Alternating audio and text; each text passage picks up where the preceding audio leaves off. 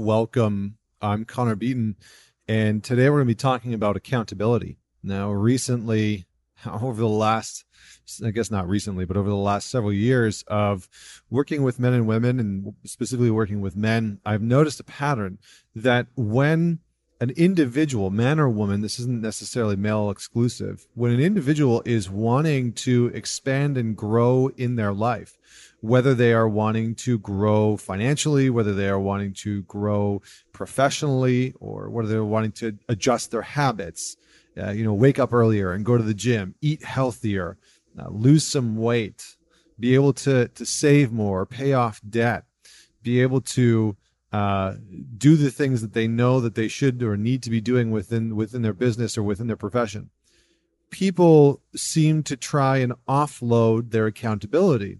And the first thing that I see people do, their natural knee-jerk response is to outsource their accountability. And so they'll say, okay, I have failed at this. I have failed to wake up at 6 a.m. and go to the gym. I've failed to put money away every paycheck. I've failed to, whatever it is, lose the 5 pounds or whatever. Fill in the blank for yourself.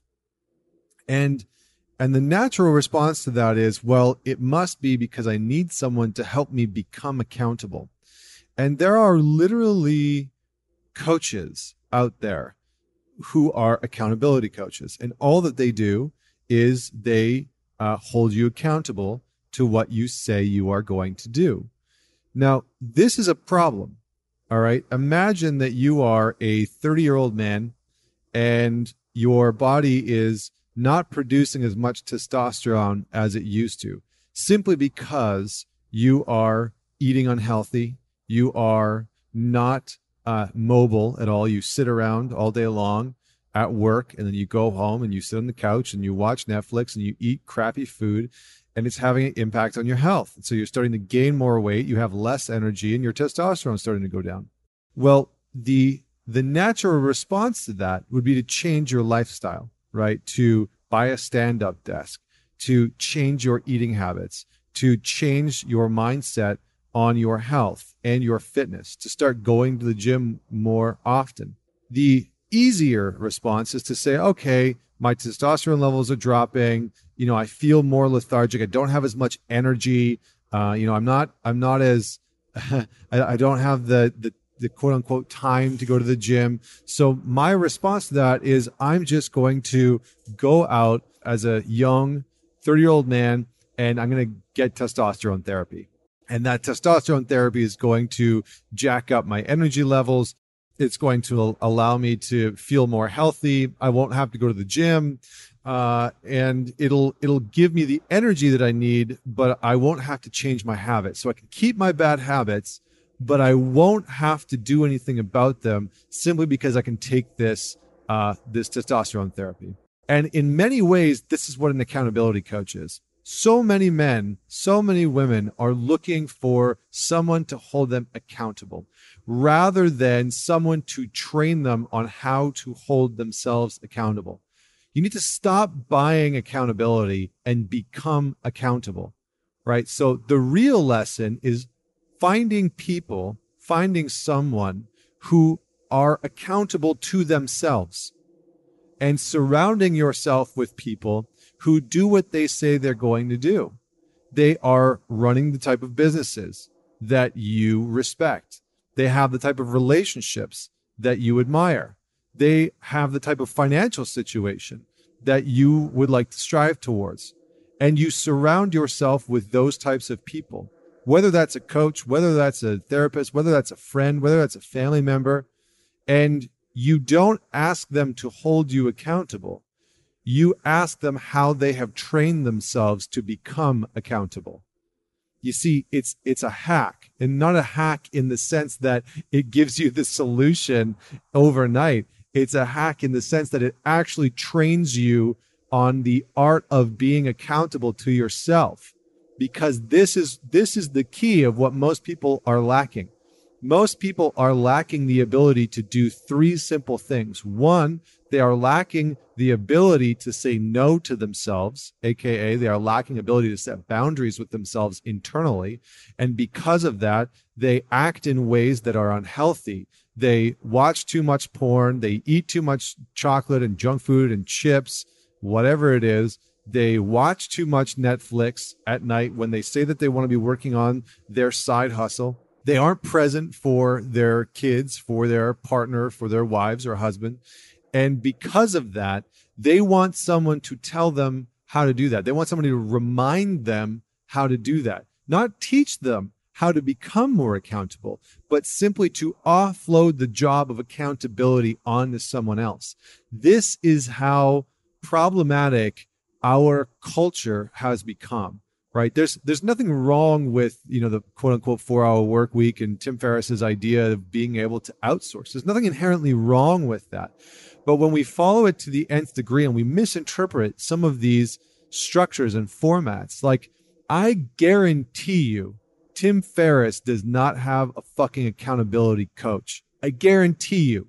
He doesn't have someone that's telling him, by the way, you need to do X, Y, and Z. By the way, you need to wake up at 6 a.m. tomorrow morning.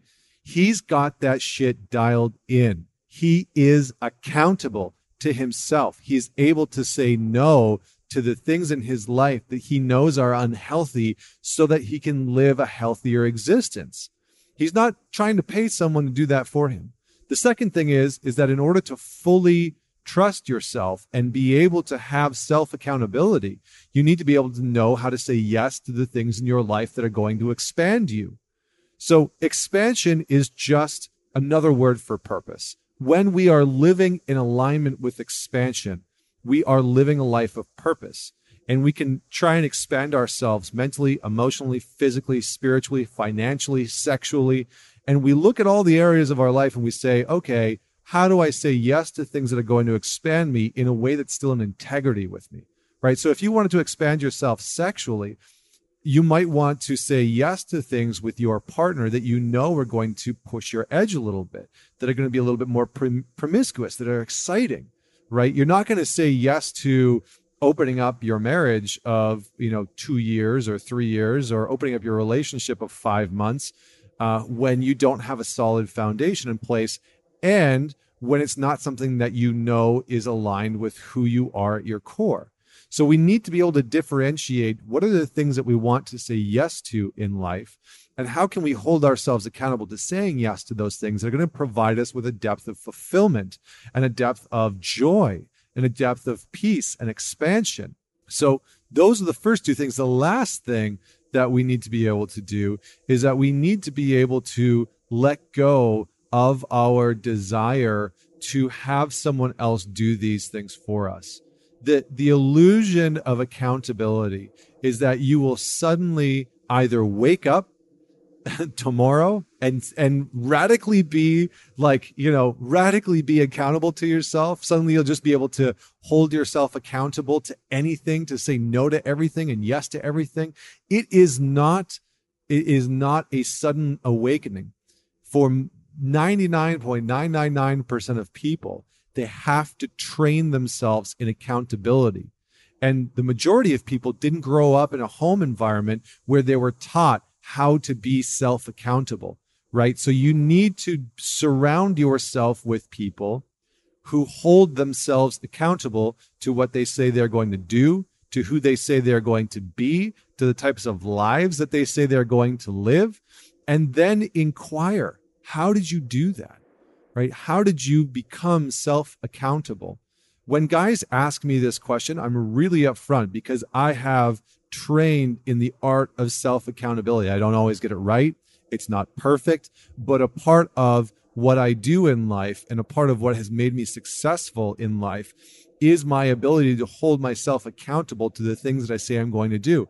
Like a perfect example of that, a few years ago, I said, I want to put on a huge event with Gary Vaynerchuk all about business, and I'm going to hold myself accountable to that.